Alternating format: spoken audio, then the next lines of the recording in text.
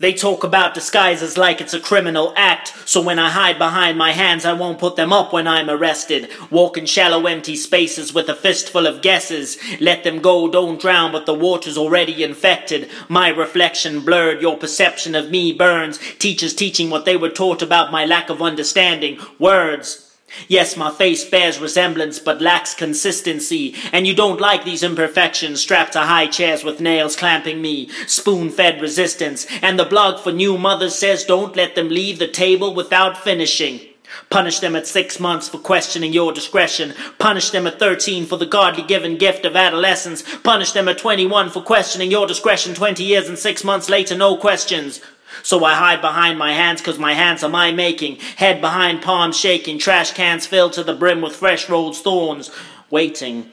Those claws get cold at dawn, retract at dusk. So when the sun sets, my hands relax.